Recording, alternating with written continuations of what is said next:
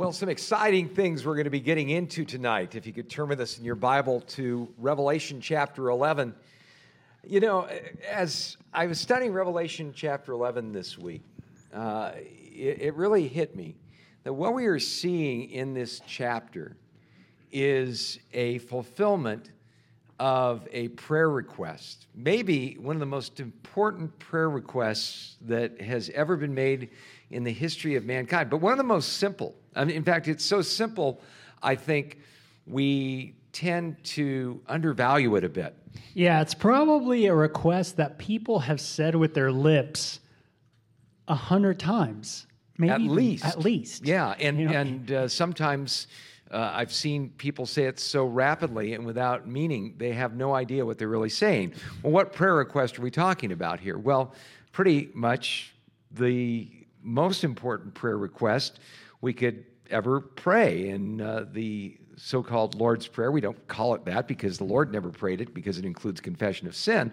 But the prayer the Lord gave to us as his disciples in Matthew chapter 6, one of the highlight petitions that is involved there is, Our Father in heaven, hallowed be your name. What is the first thing that comes on the heels of that?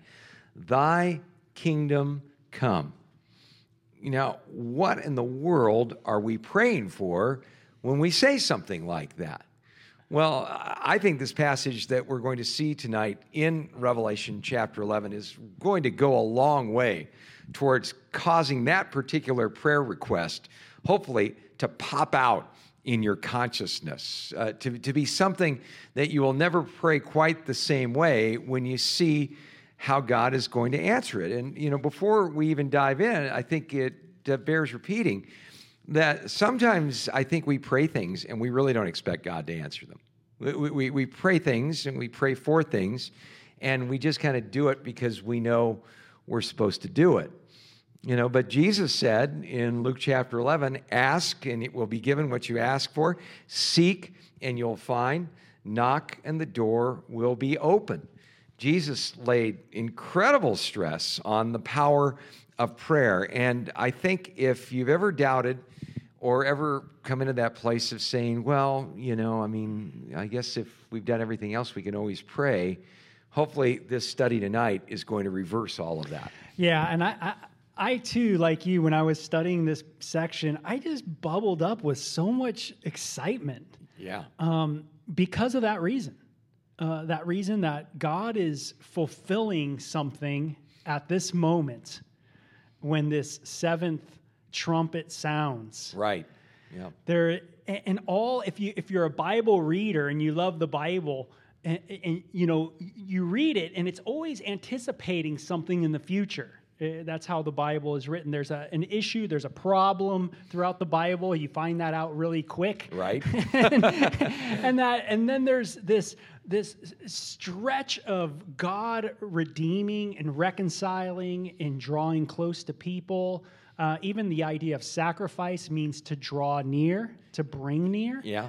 And so when reading that passage in Revelation, the one we're going to read here in a minute, it just was so cool to go, man, this is finally going to happen. Yeah, and the other cool thing that I hope that you all get out of this study tonight is that the Bible has this remarkable ability to say so much in so few words. And, you know, when I was thinking about that, the Lord convicted me a bit about that famous passage in Ecclesiastes chapter 5, that God is in heaven and you are on earth. Let your words be few. You know, we don't impress God by the length of our prayers. What God is really looking for is the heart behind our prayers. And it works the same way in Scripture. We're going to work our way through 5 verses tonight. But what 5 verses? You know, just powerful stuff. We pick things up in Revelation chapter 11 and verse 15. It says, Then the 7th angel sounded. Wow, we can just stop right there because we've been in a section of the book of Revelation called the Trumpet Judgments. They've been a successive series of judgments that have been poured out upon a Christ-rejecting world. We've seen that it's not only wrath against sin, it's almost God retaking, in a sense, his property, one judgment, one declaration at a time, defeating the powers of darkness, coming against the worldly principalities of man that try to raise up control against God. But as we've been working through those trumpet judgments, we got through to Revelation chapter 9 and verse 13. It says, "Then the sixth angel sounded, and I heard a voice from the four horns of the golden altar, which is before God." And then another just incredible judgment is taking place. A third of mankind end up being killed. But then there's kind of this hiatus that goes on here. There's sort of a pause that happens in the midst of this. We see the fifth angel sounding, the sixth angel sounding, and then we see a mighty angel coming down with his foot on the sea and on the land, declaring that there should be no more delay. But in verse 7 of Revelation chapter 10, it says, "But in the days of the sounding of the seventh angel, when he is about to sound, the mystery of God would be finished, as he declared to his servants, the prophets." Now, at this point, we go into a little bit of a parenthesis between this declaration that the seventh trumpet is coming, the mystery of God is going to be finished. We see this description, first of all, of the Apostle John acting out this same image that we see in the book of Ezekiel, being given a little book to eat, and it was sweet to his taste, but bitter in his stomach. The idea that God's message that, one day it's all going to be okay is great, but boy, there's some pretty heavy-duty stuff that's got to go down first.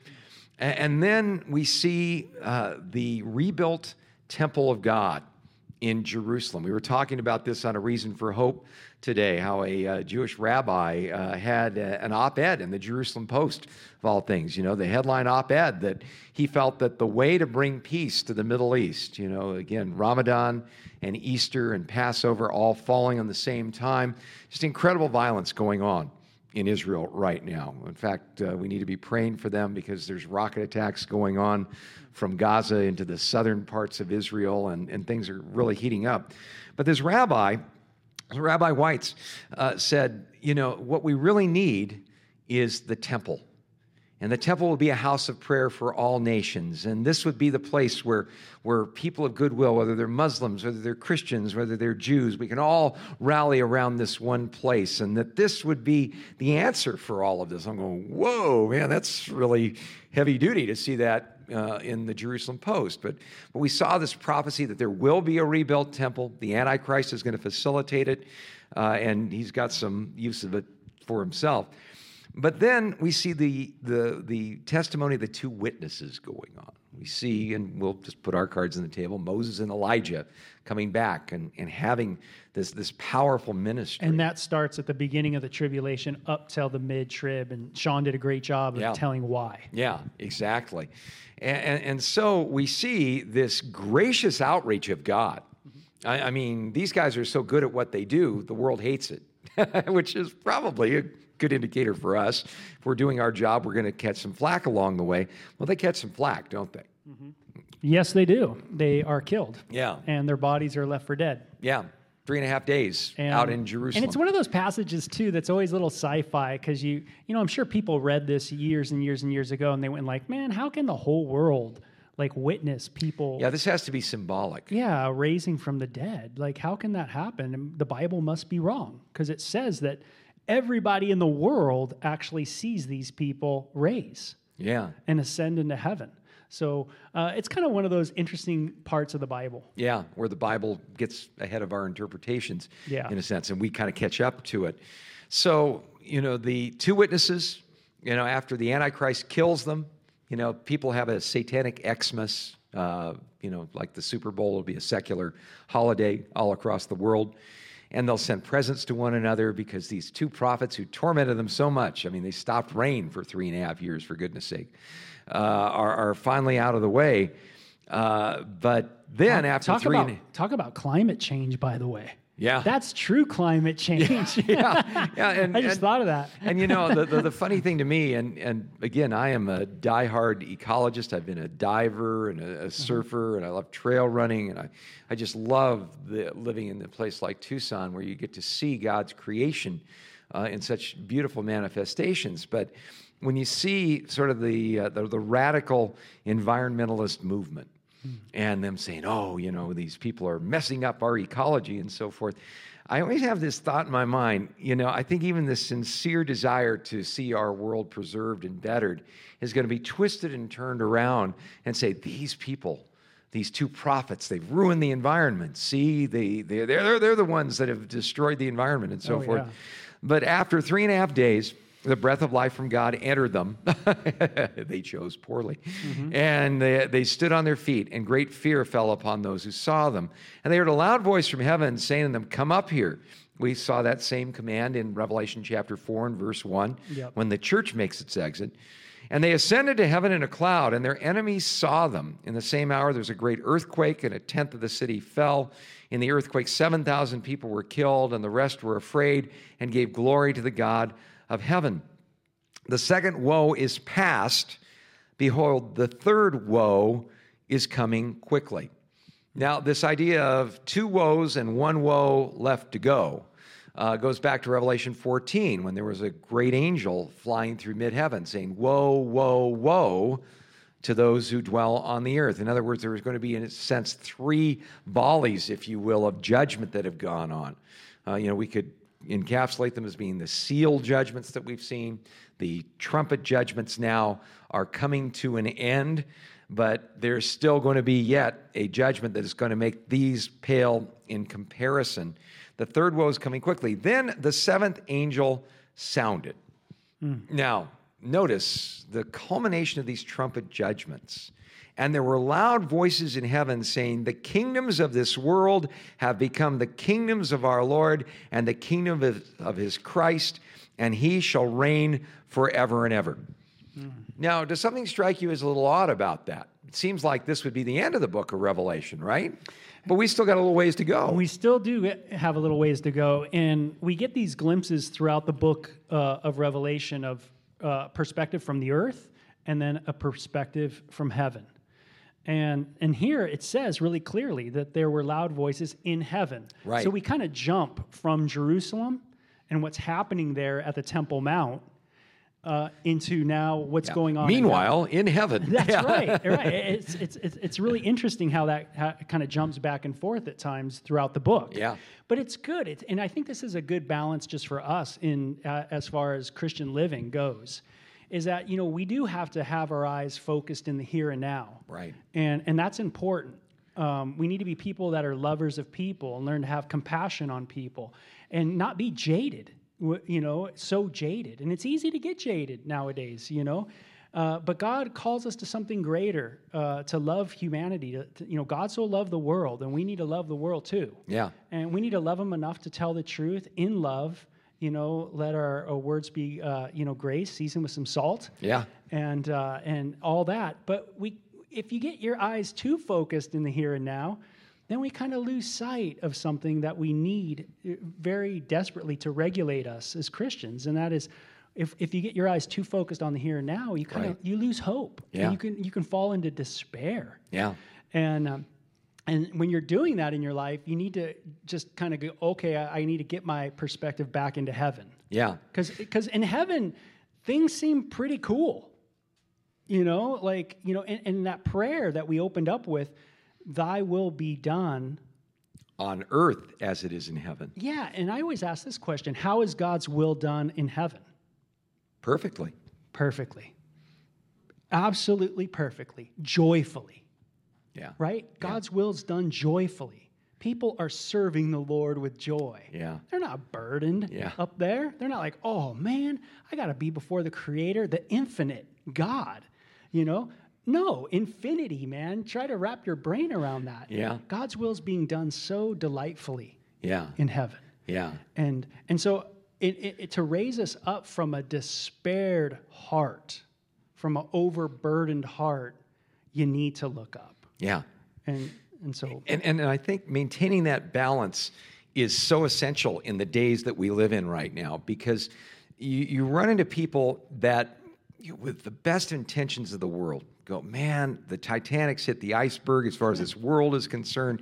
It's going down. We're in this rescue mission, and we want to reach out with God's love. And boy, we're going to... And then they encounter resistance, and no good deed goes unpunished in this world. And, the old circle the wagons and shoot each other things happen. Even their fellow believers start... And they lose hope. They get too focused in on this world, because it's just easy when you're focused on the horizontal to lose hope. You go, well, what difference am I really making? And how? But if you get too focused in on heaven, you lose God's heart. You forget why we are still here. And it's so funny on social media. You will see people either on one side of that or the other side of it. That's what I was going to say. It's like, haven't you guys ever just got on YouTube and started listening to all the reports on YouTube of what's going on in the world, or what's going on with the president or the vice president? And after a few of them, right, they're kind of addicting. You start watching a few, but after a few of them, you're kind of like, man, this is a bummer. Yeah. Yeah. And you're just like, man, we are so tweaked. We are so bent. It's like we're so in the pit. Yeah. How can we ever get out? It feels that way when you watch the videos. And so some people reacting to that will go, well, this world's going to HE double hockey sticks in a handbasket, going to the ultimate weenie roast. I'm kind of glad they're going. So I'm just going to focus in on my relationship with God in heaven. But when I see people do that too much, they are looking at God in heaven, but they don't share his heart for this world.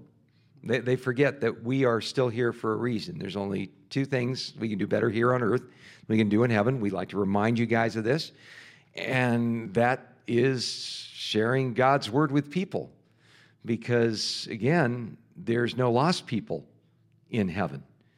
And God's word is the greatest gift. People and God's word, those are the two things that last forever. So we got to maintain, in a sense, that balance. And that's what we see in the book of Revelation. We see things getting hot and heavy here on earth. But then it's like the Lord lifts us up and goes, okay, 7,000 people just died in Jerusalem, this massive earthquake. Things are getting pretty intense. The whole two witnesses, and who was right and who was wrong got all settled. And lest people get too overwhelmed, it's like the second woe is past, behold, the third woe is coming quickly. In other words, God's going to take care of all of this. He's going to take care of the horizontal. But look what's going on in heaven. The seventh angel sounded. There were loud voices in heaven saying, the kingdoms of this world have become the kingdoms of our Lord and of his Christ, and he shall reign forever and ever. And the 24 elders who sat before God on their thrones fell on their faces and worshiped God.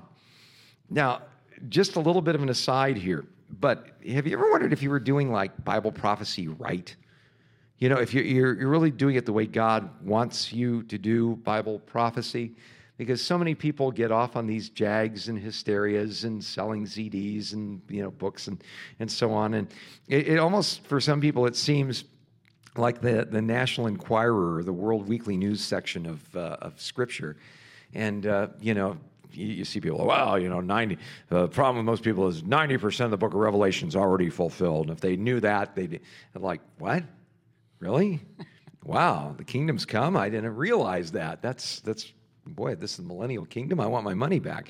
But, and people get cynical and they get jaded, like you say. But if you want to know if you're doing prophecy right, you can know you're doing prophecy right if it leads you to worship.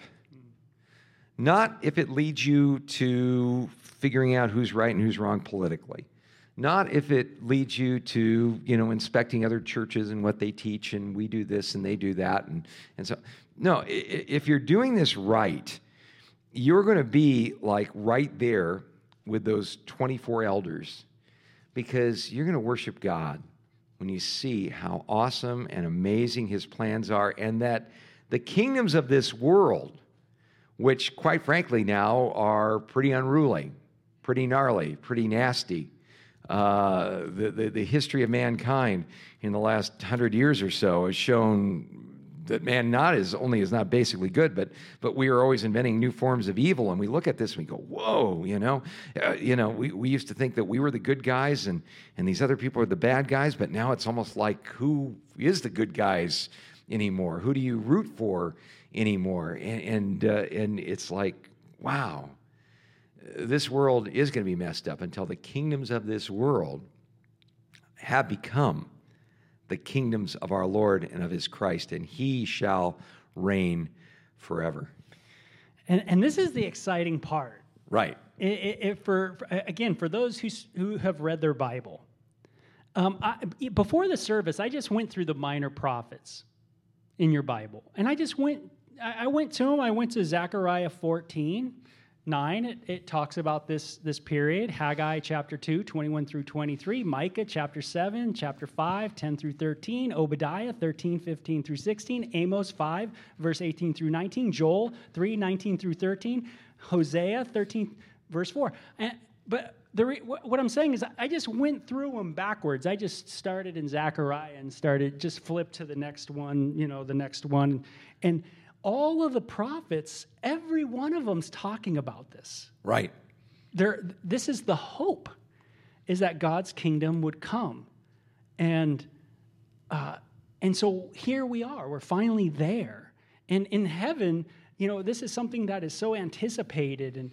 And there's so much, I think, to me as a Christian, it gives me some perspective, and that is there's much more than what I see is going on. Right. Like when Christ died in the book of Ephesians, I was looking it up, but it talks about about when Christ died, he died, and it says all the principalities and the powers saw Christ dying. They saw the redemption of human beings. Right. And that's a mind blower, that when Jesus was dying, it wasn't just observed by human beings, but it was observed by a dimension that I can't even see, with created beings that I can't even see, that have a story, in their paradigm, in their world. Right.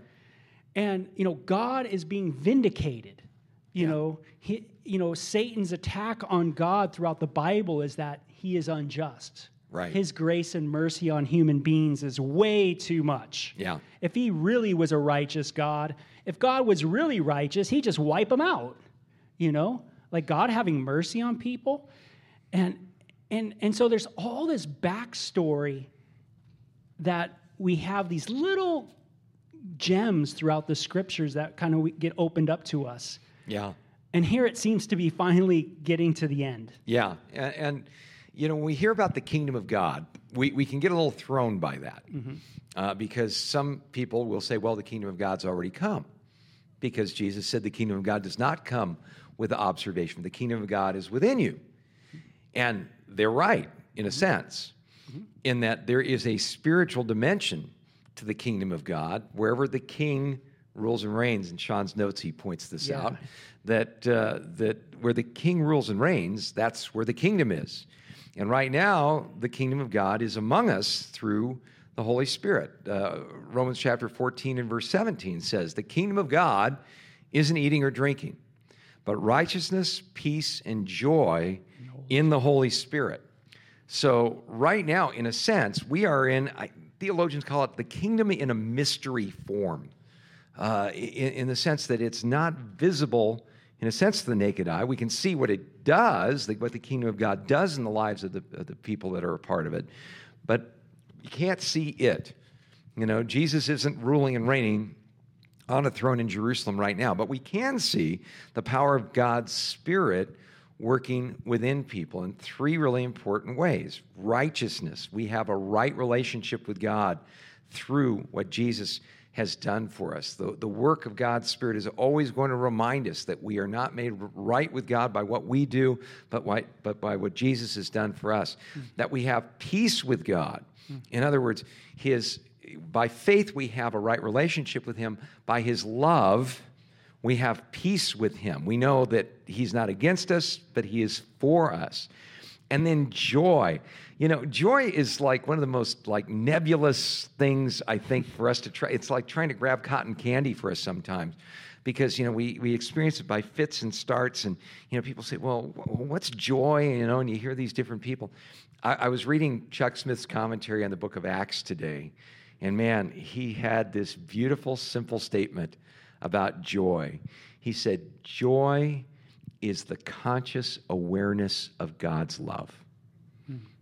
And I thought, I have never heard joy in a Christian sense summed up so simply and so succinctly and so powerful. Because when do we experience the greatest joy in our lives? When an answer to prayer comes, we love the answer to prayer, but the thing that makes it joyful is it's almost like God winking at you. Yeah. Going, I know what's going on with you, kid. I'm close to you. Yeah, I'm close to you. I'm there for you. And so there's that mystery form of the kingdom. But it doesn't stop there. That mystery form of the kingdom prepares us for when the kingdom actually comes. And, you mentioned all those minor prophet pictures. One of the most intriguing pictures of the reality of what God's kingdom is going to come when the kingdoms of this world become the kingdoms of our God and of his Christ is in Revelation chapter 11. I love this description or I should say Isaiah chapter 11. This beautiful picture. I get too excited. Okay. It says, then there shall come forth a rod from the stem of Jesse, and a branch shall grow out of his roots. The Spirit of the Lord shall rest upon him, the Spirit of wisdom and understanding, the Spirit of counsel and might, the Spirit of knowledge and of the fear of the Lord. His delight is in the fear of the Lord, and he shall not judge by the sight of his eyes, nor decide by the hearing of his ears, but with righteousness he will judge the poor, and decide with equity for the meek of the earth. He shall strike the earth with the rod of his mouth, and with the breath of his lips he shall slay the wicked. Righteousness shall be the belt of his loins, and faithfulness the belt of his waist. The wolf shall also dwell with the lamb. The leopard shall lie down with the young goat, the calf and the young lion and the fatling together, and a little child shall lead them. The cow and the bear shall graze, their young ones shall lie down together, and the lion shall eat straw like an ox. The nursing child shall play by the cobra's hole, and the weaned child shall put his hand in the viper's den. They shall not hurt or destroy in all my holy mountain, for the earth shall be full of the knowledge of the Lord as the waters cover the sea.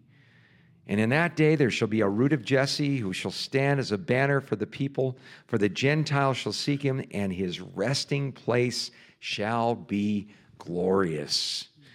Man, I look at that, and that just fires up my imagination to stop and think of what that reality is in fact going to be like when we enter into it, when the kingdom actually comes. And that's what is being celebrated there. And boy, you talk about celebration, verse 16, and the 24 elders, as sat before God on their thrones, fell on their faces and worshiped God, saying, we give you thanks, O Lord God Almighty, the one who is and who was and who is to come, because you have taken your great power and reigned. Boy, does anything jump out at you just in the initial volley of praise that is coming from the 24 elders there? The first thing I thought of was just thanks, just a heart of thanksgiving. And I think that's beautiful, and I think it's something that we usually overlook as Christians. I think proper views of prophecy bring us to worship properly, and how that looks is a heart of thanksgiving to God. Yeah. Where a lot of people, when they study prophecy, they do turn bitter, sour. They can get, again, really jaded. Yeah. But like you were talking about, if we study prophecy right, it should point us to a greater revelation of Christ. And that's what this book is the revelation.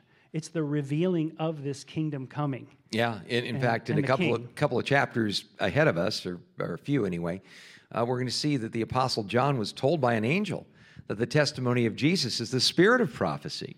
Yeah. Yeah, and so I guess my point is like, how well are we at giving thanks? If people in heaven that are before God, see how God moves in his sovereignty, and they go, we give thanks. Do I do that in my life? Yeah. Even through difficult times. Yeah, and even focusing in on giving thanks to God, not necessarily even for what he does, although that's a big part of this here, but for who he is. I love this statement. Mm-hmm. The one who is and who was and who is to come. because you've taken your great power and reigned. I just love that picture of the eternal nature of God, that he is the God not just who was and is to come. That's what we tend to focus on. But the beautiful thing is the first thing they praise God for is what? He is the God who is. He is directly involved in the lives of his people. He's not passive. He's not taking a break. He is intensely involved with his people because you've taken your great power and reigned. The nations were angry and your wrath has come. And the time of the dead that they should be judged, that you should reward your servants, the prophets and the saints, and those who fear your name, small and great, and should destroy those who destroy the earth. Well, first of all, we are told here that the Lord is going to rule and reign, and some people ain't going to like it. That's right. Yeah, and let me just back up a titch, and that is on that idea of who was and is and who is to come. That right. This is something that we went over in chapter 1, and this really is another good point of prophecy. Is prophecy should point us to who Jesus really is.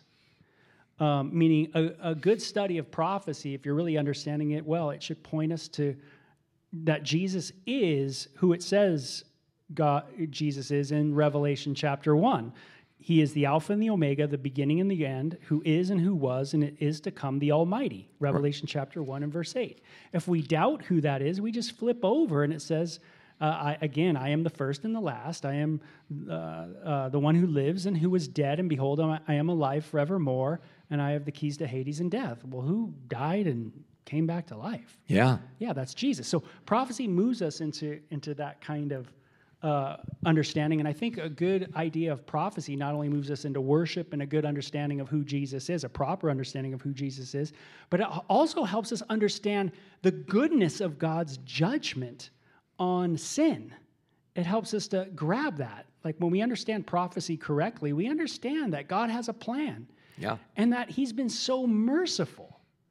And that God's wrath, if God were to be just, then...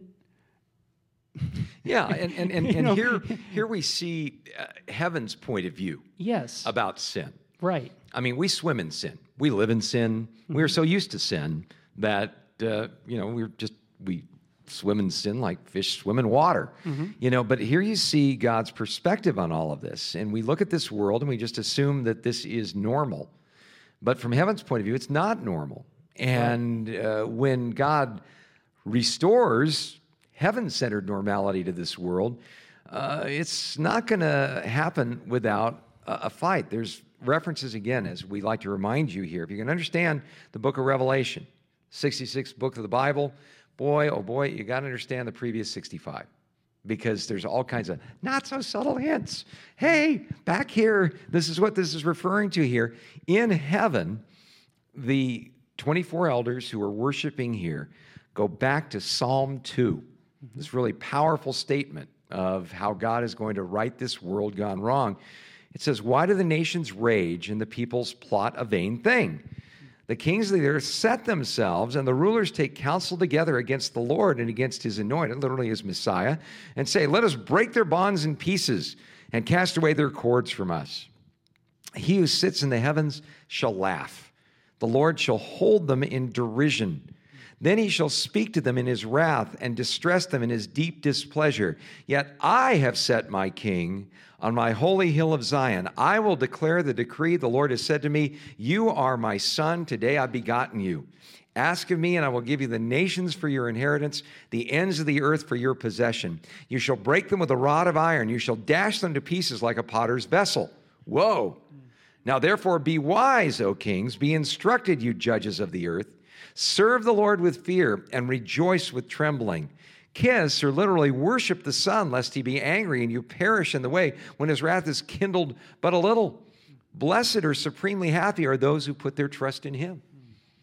I look at this and it encourages me so much because, you see all of this crazy stuff going on in the world right now, and how wickedness with a capital W is rising to the surface. Jack Hibbs, our good friend from Chino Hills, was asking people to pray because the state of California was about to pass through committee a bill that would allow not just abortion up to full term, but actually allow doctors and the parents involved to have even a 6-week window to decide whether they wanted to keep the baby alive or not. You know, when you are getting to that place, and from what I understand, and we'll have to verify this, from what I understand, it was still lacking 3 votes to pass through committee, but it's that close. It doesn't look like it's going to pass through committee, but Massachusetts has a similar law now. And just as though we see grace abounding, like in Texas, the heartbeat law that was passed there, and in Alabama, a similar law was passed there, and in Arizona, the rights of the preborn are being protected. That's great. But we're also seeing in the good old US of A, you know, this incredible barbarism that is going on there. And, you know, God has an opinion on this subject. I'm here to tell you. And here we see that God's opinion on how the nations run things is not too keen. And it's like we all face this fork in the road. God's coming. He is going to judge the world in righteousness and the peoples with equity, the Psalm says. How are you going to be judged when he comes? You know, are you going to find mercy because you've called upon him in faith? Or are you going to find wrath because you've hardened your heart? True story. A fellow asked a question of us. We didn't get a chance to get to it on the radio today, but I think it's one that bears repeating. You know, I looked at this guy's little his identification thing, and you know, he built himself as a skeptic and so forth. And you know, it started out with a statement about Jesus, or the ultimate picture of salvation by grace is the thief on the cross dying for our sins. Then it got into a squabble over the person who said that statement, you know, whether that was a reliable source of information or not. And then this skeptical guy jumps in and goes, well, the problem I have with all of this is here you have a murderer who is forgiven by Jesus. And what if you were in heaven and he murdered some of your relatives and you were forced to spend eternity with someone like that? That sounds horrific to me, torturous. And, you know, I looked at that and it broke my heart because, you know, I just kind of harkened back to Jesus' famous statement, do you not err because you don't know the scriptures or the word of God? You know, first of all, this murderer who went to heaven got into heaven because he acknowledged that he was a murderer and he needed forgiveness. And all those who were in heaven, including, you know, I mean, the hypothetical people that aren't going to be there and they're going to be in hell and because they were murdered by this guy, and how in the world could that happen? I said, well, first of all, no one's going to be in heaven or in hell without making a choice one way or the other. Either you receive God's mercy or you don't. Whether this guy murdered you or not is beside the point. The other thing that really hit me in all of that really broke my heart was this guy doesn't realize that those who are in heaven are the forgiven. And those who are forgiven perfectly in heaven are going to receive the ability to forgive perfectly while they're in heaven. In fact, they'd probably look at that thief on the cross and all the damage he did and look at it and go, man, brother, you are a testimony to God's grace. So many people were encouraged by your life because they saw if God could save you, he could save anybody.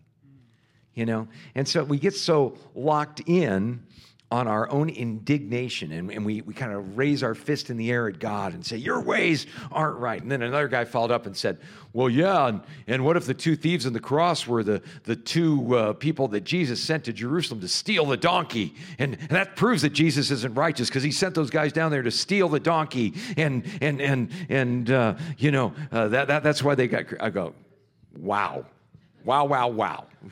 I mean, I think I've said stuff like that, but I was on like some stuff. Yeah, I think this guy was on some stuff.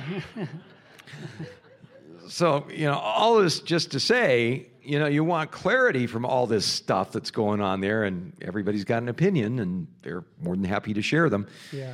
You just look at God's point of view on this. He's like, you can have your choice. You can have mercy or you can have justice. But mercy and justice are coming. And for those who've received God's mercy, they're going to be blessed. But those who say, well, I'm a skeptic and I'm going to tell God, I'm going to give God a piece of my mind. Well, be instructed, you judges of the earth. Serve the Lord with fear and rejoice with trembling. Realize who you're dealing with here. Yeah. Before I was a Christian, I used to always make comments like, if God is real, why doesn't he just show up? And I always said those things really smirkish, just like, man, if your God's real, like, why doesn't he just do this? Yeah, why does he give me $10,000? That's right, man. You know what I mean? That kind of thing. And it was, and I'd walk away just going, man, that's so, I'm so wise, man. That's so smart, Bo, that you said that. That was awesome, and then, hit, whatever. Yeah. But you read the Bible, and it says that there's a problem, that the reason why God is absent is not because God is not real, but it's actually an act of mercy on God to hide himself from us. Yeah. And so throughout the Bible, you'll see this thread throughout it where God hides his face. He shows himself in darkness. He the tabernacle, when it's constructed, it is surrounded by the Levites, the priest. And it says it's surrounded by the priest in the book of Numbers chapter 1, so that the wrath of God, it's like there's a buffer. Yeah, it doesn't break out. Break out on the people. I mean, and in the book of Romans, it says we're saved from the wrath of God. And this is something where people get, I think, wrong, and sometimes Christians get a little mixed up here, is what are we saved from? Right. What are we ultimately saved from? If you go from the book of Genesis on, why was there angels with swords? Why is there in the tabernacle these tapestry, the curtains have cherubim with swords on them, and all this idea of you cannot go into the presence of God any old way you want. Right. You will die. And so God in Isaiah chapter 45, God is called the hidden God. He is distant. And so when I was just going, oh, where's God? I didn't know this, but I was proving the existence of God and the God of the Bible by what I was affirming. What I was affirming as an atheist is that God is distant. I don't see God. Where's God? That's what the Bible says, is that God is distant, that there is something that separates me from God. What does Isaiah say? Your sins have separated you from God. What proves the existence of God is my atheism saying that God is distant. Yeah. Is that where is God? That is the proof of the Bible. You feel God's distant? You're right. God is distant, because if he's not distant, his wrath would get you. He is light. He dwells in unapproachable light, the Bible says. When light is turned on, darkness is gone. God hides himself. Yeah. And so what am I saved from? I'm saved from God's wrath. That's what I'm saved from. Yeah. That's what Jesus has saved me from, is the wrath of a holy God. And this is throughout the whole scripture. A holy God on sinful humanity. Right. And he holds back. Holds back. To give us a chance to get right with him. Amazingly patient. And again, that invitation is available to whosoever will. Mm-hmm. It is available to anyone who wants to receive it, but it's not going to last forever. Mm-mm. God is patient, he's gracious and loving, but he's nobody's fool. And there is going to come a time where that comes to an end. The nations were angry, and your wrath has come, and the time of the dead that they should be judged, and that you should reward your servants, the prophets and the saints, and those who fear your name, small and great, and should destroy those who destroy the earth. If you want a a summary statement of where we're going next in the book of Revelation, it's right here. Mm-hmm. Yeah, one of the funniest things to me is when I hear people say, oh, the book of Revelation, who can understand it? It is one of the easiest books of the Bible to follow if you just pay attention to the road signs. Because here we see what the rest of the scripture is going to be about. We're going to see the nations being angry, manifested by the rise of the Antichrist and his time here on earth. That God's wrath is going to come. Revelation 19, Jesus is going to return. The time of the dead, that they should be judged. The culmination of his 1,000-year reign and the great white throne judgment. That you should reward your servants and the prophets and the saints and those who fear your name, small and great. What is the ultimate reward? The eternal state. Being with the Lord forever, and destroy those who destroy the earth. I love this because this tells me something. God is an ecologist before the ecology movement began. He takes it personally when we abuse his environment. And I've always felt that way. It's always been distressing to me to walk up Tumamoc Mountain here. This wonderful place, and you walk up there and you're just right by Tucson, but you're out in the wilderness and deer come walking by and all of this. And you get to the top of Tumamoc and you look around and what do you see? Tons of plastic water bottles that people have just thrown while they're up there. I'm like, why did you come out here in the middle of nature? Did you just wake up and go, I'm going to make nature a little bit more ugly today. That's what I'm going to do. I'm going to walk up Tumamoc and I'm going to just throw this thing away. And I can't be bothered just to walk back down and put it in the receptacle that's a quarter mile away. And it always bothered me. And I'm kind of like, man, maybe it's because I'm a neat freak or something like that. But then I realized that God takes very seriously what we do with the stewardship he's given to us on the earth. When Apollo 8 was the first Apollo mission to circle the moon, the astronauts, including James Lovell, who was a believer, it was Christmas Eve when they were circling the moon, and they sent the first picture of Earthrise coming up over the moon. And they read from the book of Genesis that night. I don't think they could get away with that now. But you talk to those astronauts, and they say it's a life-changing spiritual experience to look upon this planet we live upon, because it's like, as one of them put it, a beautiful blue marble in a sea of black mystery. When you see it from that point of view, we just take this world for granted. But we live on this perfect, it's been called a privileged planet. Not too hot, not too cold. The atmosphere, everything just so finely tuned to support us. And what do we do with it? We thrash it. And God pays attention. He's very concerned about what we do with the earth. So pick up your water bottles, especially if you hike on Tumamoc. If I see you up there and do that, I'm going to throw something at you. Anyway, verse 19. Then the temple of God was opened in heaven, and the ark of his covenant was seen in his temple. And there were lightnings, noises, thunderings, and earthquake, and great hail. Guess what, Bo? What? There's no such thing as the lost ark. What? It's right here. Oh, there it is. Guess where it is? It's with the Lord. It's in heaven. So, people always raise that question, is the Ark of the Covenant. This guy, Ron Wyatt, said, I found this secret cave, and it's underneath the Temple Mount, and I alone saw it. Didn't take any pictures or anything like that. No proof. But trust me, I saw it. And then someone says, oh, no, it's in this special little church in Ethiopia, and one day out of the year, the head honcho of this church gets to go in and see the Ark of the Covenant. And, Steven Spielberg said it was in Tanis that was covered with sand and so on. And everybody's wondering about the Ark of the Covenant, but where it is. But they forget what it represents. Why do we see the temple of God opened in heaven and the ark of his covenant seen in the temple at this particular point? Well, really important things to understand what the ark was all about. The ark, in a nutshell, was a picture of the goodness of God and the fallenness of man in one pretty much 3x4 gold embossed box.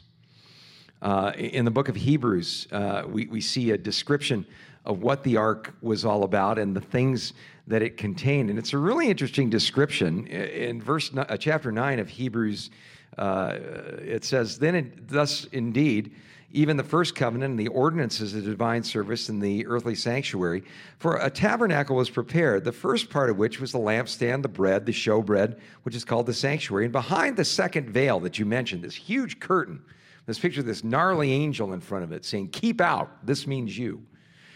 The part of the tabernacle which is called the holiest of all, which had the golden censer and the ark of the covenant overlaid on all sides with gold, in which were the golden pot that had manna, Aaron's rod that budded, and the tablets of the covenant. And above were the cherubim of glory overshadowing the mercy seat. Of these things we cannot now speak in detail.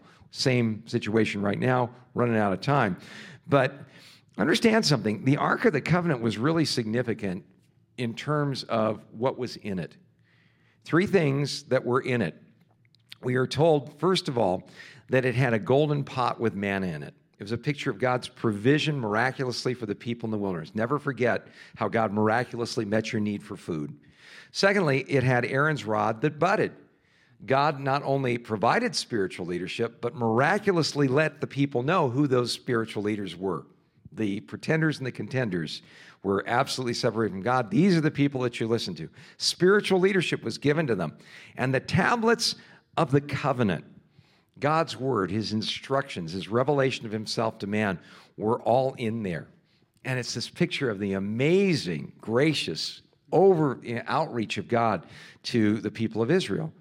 But every one of them as well was not just a picture of God's goodness, it was also an indictment of the people of Israel. Because remember, after a few months of eating manna, the people moaned and complained and said, oh, if we could only go back to Egypt where we had leeks and garlic and meat in pots, and all we have is this pathetic manna. And I imagine if I was down to the point where I was making manna McMuffins or something like that, I might have a similar response. But it just shows the lack of gratitude to people, of human beings. Aaron's rod that budded. Why did it have to bud, Bo?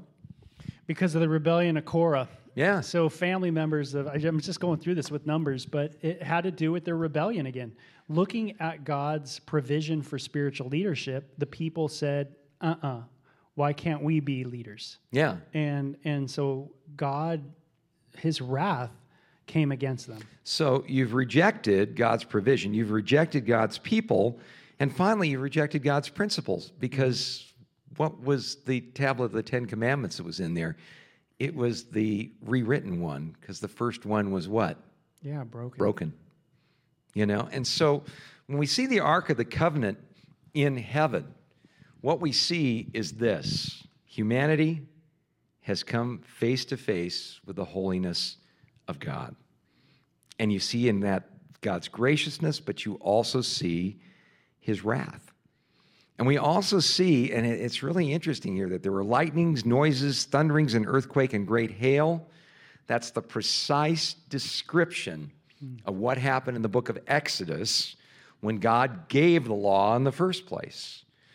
And so here we see that you're going to approach God in one of two ways. You're either going to try to approach God based on what you do for God, your performance for him. Yeah. And you're going to come to that sanctuary, that temple, and you're going to go behind the veil, and you're going to see God. And people say, well, I think I'm a pretty good person. I think, I'll take my chances with God. Oh, my gosh. You don't want to do that, because God will show you simultaneously how good he has been and how bad we really are. Yeah, I was going to say Nadab and Abihu did that in the Old Testament. Those were the sons of Aaron that just said, hey, I'm going to worship God any way I want to worship. And they were struck dead on the spot. Right. And this is what the Bible is continually saying, is that God is holy, and that in the Old Testament, the Levites are around the tabernacle as a buffer of his wrath against mankind. And now think about it today. Jesus is that buffer. Yeah. He is the one that blocks us from the wrath to come. Yeah. That's what we're saved from. And a lot of people get upset, Scott, that God is, why would God judge? That sounds so wrong. Praise God. I thank God that, even growing up the way I did, just the different things I saw, the violence on the street, going to clubs, seeing different things, Man, I thank God that reading the Bible, that there was a God who was going to judge the world. Like, to me, that was comforting. Like, if God does not have wrath against the stuff in this world, then God is just like us. Yeah, and that's sick. You know where that was driven home to me? We went on our trip to Israel, and every time we go to Yad Vashem, the Holocaust Memorial Museum, and they have this exhibit, the tribute to the children who died during the Holocaust. Roughly around 1.8 million children perished during the Holocaust in the death camps. And you go into this room, and it's got this huge kind of conical-shaped structure to it. And you go in the room, and then all the lights go out, and it's just like pitch dark. And then you just see a little tiny light appear on the wall across from you. And because it's pitch dark, your eye just focuses in on that little tiny piece of light, and it starts to move. And then you see another and another and another, and they designed it so 1.3 million lights eventually fill this thing. And if you can walk out of something like that and realize that every one of those tiny lights represented a child who was murdered in the Holocaust. Elie Wiesel, in his book Night, talked about seeing German soldiers tossing Jewish infants up in the air to use for bayonet practice, live. Just the heartlessness of that. If you can look at that and say that God doesn't have a right to be wrathful, or God just needs to chill out, or nobody's perfect, or, all the stuff that we you don't get out much. You don't face reality. The only way you can hold on to that point of view is by ducking reality, not facing it. Yeah. And that's what we see here, and you see the ark, you see the temple, or the dwelling place of God. By the way, this is a temporary arrangement. In the eternal state, there isn't going to be a temple, and there isn't going to be an ark, because God and the Lamb are going to be the temple in this. And we'll see that in a few more chapters. But the other interesting thing, and we'll wrap up with this because there's so much more we could get into, is this is the seventh trumpet. This is the last one. Now, why does all this happen and this declaration take place, this declaration that the kingdom of God has come at the seventh trumpet? The number 7 is the number of perfection. We talk about trumpets in Scripture. Trumpets were used to announce things, like when festivals would begin. They were used as a warning. They were used as a call to war. The trumpets sounded 7 times when the walls of Jericho fell down. We're told in the book of Judges, chapter 6. Why this at this point? Well, here we see God saying, from his point of view, from heaven's point of view, it's all over but the shouting. From God's point of view, his kingdom has come. The rest is just running out the clock, in a sense. Now, the world looks at this. This is the 3.5-year mark of the tribulation. The world looks at this and goes, what do you mean? We got peace and safety. We got our Antichrist. We got, we just get rid of those Jews and all these other people who believe in that backwards God. Then God's going to go, yeah, the Lord in heaven laughs. He's going to hold them to scorn at this point. And the thing that I'd like to leave you guys with is this. Here we see the power of positional reality in the Christian life. What do I mean by that? There's a practical reality that we have in our walk with God. We're to work out our own salvation with fear and trembling. And we have this experience in life where we walk for the Lord, and some days we get it right, and some days we get it wrong, and 3 steps forward and 2 steps back. And there's times you're like me that I find myself going, God, why did you even get involved with me in the first place? I feel like such a failed project. But God goes, no. Wait, there's a bigger picture here. Because in passages like Romans chapter 8, and verse 28, famous scripture. Many of you could probably quote it. We know that God works all things together for good for those who love him, who are called according to his purpose. And then he tells us what his purpose is. For those whom he foreknew, he predestined to be conformed to the image of his Son, that he might be the firstborn among many brethren. But then it makes this radical statement. It says, those whom he foreknew, these he also predestined, and those whom he predestined, these he also called, and those whom he called, these he also justified, and those whom he justified, these he also glorified. Past tense. In fact, in the Greek, that's the aorist tense. It means over and completed in the past. Not something that's an ongoing work. I live, you live, we all live in, not a yellow submarine, but we all live in this reality that we're in right now, where we're bound by time, where we don't see the finish of it all. But the one who is and was and is to come sees the end of the picture. There's that beautiful statement we find in Ephesians chapter 2 and verse 5 that we have been raised up and made to sit with Christ in heavenly places. Just as in this picture of the book of Revelation, looking forward to the culmination, in the outflow of the book, the outflow of time, boy, there's still things that have to happen. The nation's going to have to get angry. God's wrath's going to have to come. The time of the dead are going to have to be judged and so on. All these things, all these hurdles we're going to get through on the horizontal. But from the heavenly, God says, already done. Already done. Don't have to worry about it. No one's going to slip through the cracks. No one's going to fall short. Already done. You're already home. And I love that. Because, yeah, I do want to make right decisions in my walk with God. And, yeah, I do want to grow closer to Christ. But I have to realize I can't add a single thing to what put me into that positional righteousness that I have with God. And because he's so good to me, because he's made me positionally righteous, I'm like, man, I just want my life to kind of live up to that. The whole Christian life is narrowing that gap to who we are going to be when we're in heaven. We're perfectly conformed to the image of Christ and where we are right now.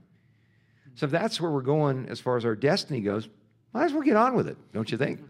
Amen. Amen. Well, let's pray. Father, thank you so much for this beautiful picture that you paint for us here in Revelation chapter 11, that you see things from a heavenly point of view, and just the beauty of the fact that this final seventh trumpet, this picture of completion tells us that just as you saw your work completed, that the kingdoms of this world have become the kingdoms of God and of his Christ forever. So you look upon us and you see that work completed in us. I don't see that, Lord. I'm still far too stuck in the muck and the goo and the mire of this world sometimes to see that. But you see it, and I trust you for that. And I trust you, Lord, that what you start in our lives, you're going to complete until the day of Christ Jesus. So, Father, help us to understand that. We don't fight for victory in the Christian life. We fight from victory. We don't run this race hoping that somehow we'll make it to heaven. As far as you're concerned, it's already made. And Father, I pray that having that beautiful perspective of your love and your commitment to us and how you do all things well, including taking care of those who need a dose of your wrath. We don't have to be wrathful. You'll take care of that. All we have to do is hold on to you with both hands and experience your wonderful love and know that the day of the seventh trumpet is nearer now than we first believed. Thank you for this in Jesus' name. Amen.